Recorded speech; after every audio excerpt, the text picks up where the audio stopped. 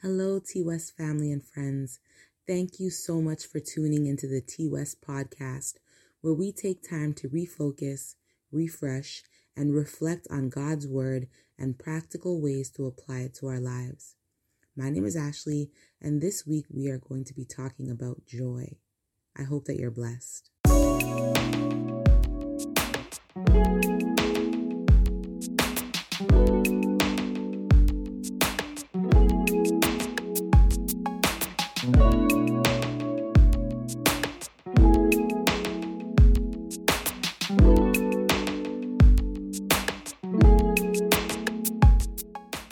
This week's devotion is taken from the devotional called Joy Over Stress, How to Make Joy a Daily Habit by Neil Samadre, which can be found on the YouVersion Bible app.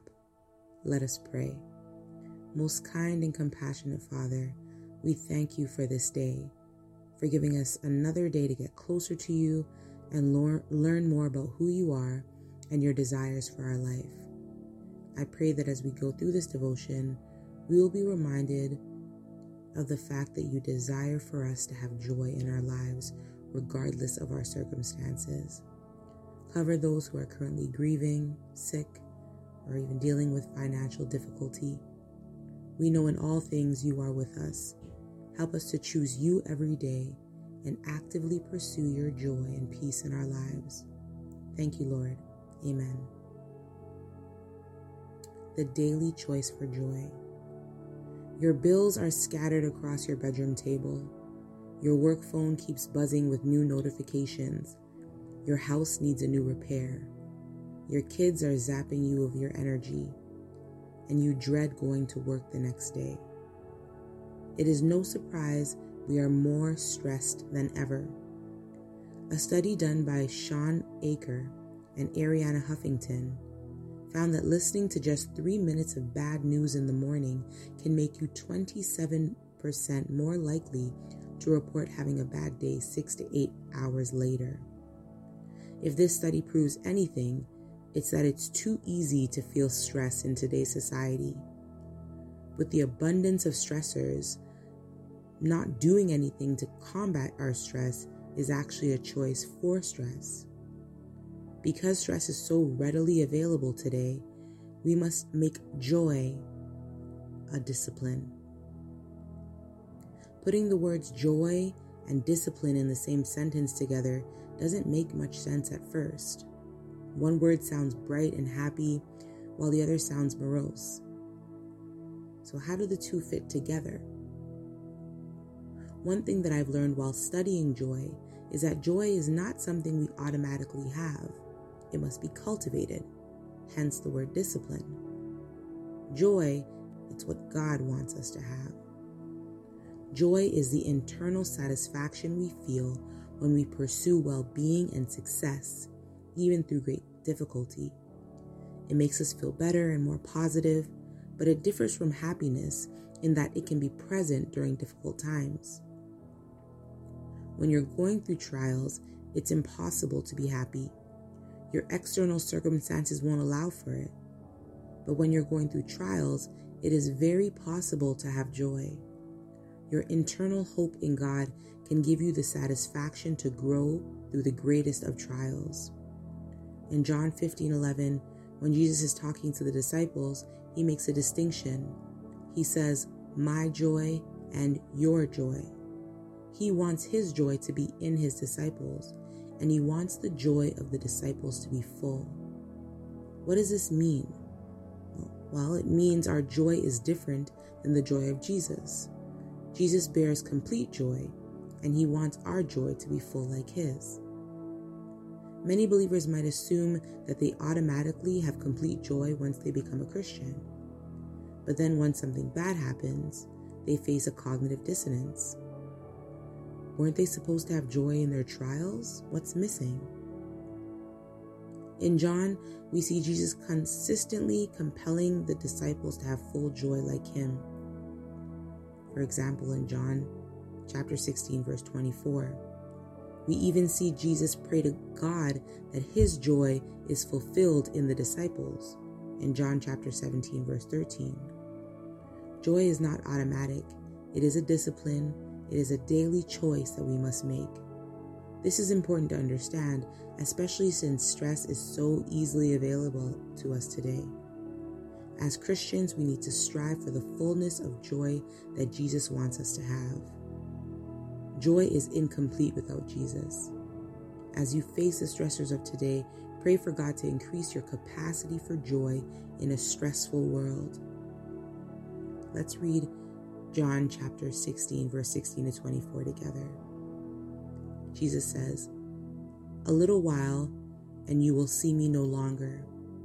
And again, a little while, and you will see me." So some of the disciples said to one another, "What is this that he says to us? A little while, and you will not see me? And again, a little while, and you will see me?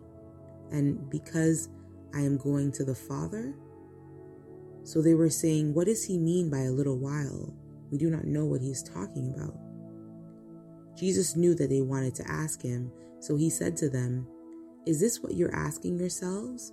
What I mean by saying, 'A little while and you will not see me,' and again, 'A little while and you will see me'? Truly, truly, I say to you, you will weep and lament, but the world will rejoice. You will be sorrowful, but your sorrow will turn into joy.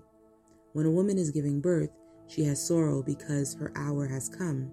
But when she has delivered the baby, she no longer remembers the anguish for joy that a human being has been born into the world. So also you have sorrow now, but I will see you again, and your hearts will rejoice, and no one will take your joy from you. In that day you will ask nothing of me. Truly, truly, I say to you, whatever you ask of the Father in my name, he will give it to you. Until now you have asked nothing in my name. Ask and you will receive, that your joy may be full." Amen. Thank you again for tuning in to the T West podcast, where we take time to refocus, refresh, and reflect. Before you go, let's meditate on the song called "Joy" by Kirk Franklin and Donald Malloy.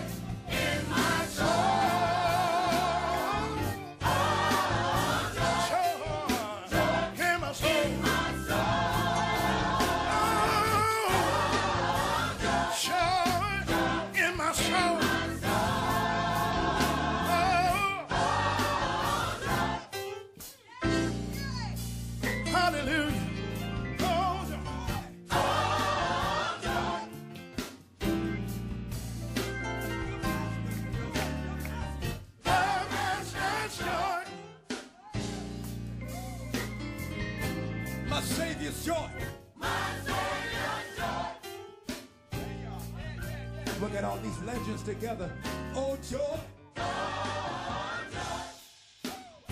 Come on, drummer, give me a little. Let me move. My Savior's joy. Let us pray.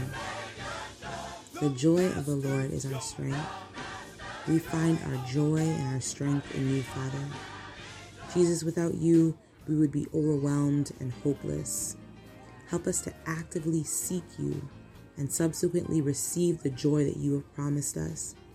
Please bless each and every listener, especially those who are currently experiencing difficult times in their lives. Give them your comfort, peace, and your joy. We thank you in advance. In Jesus' name we pray. Amen.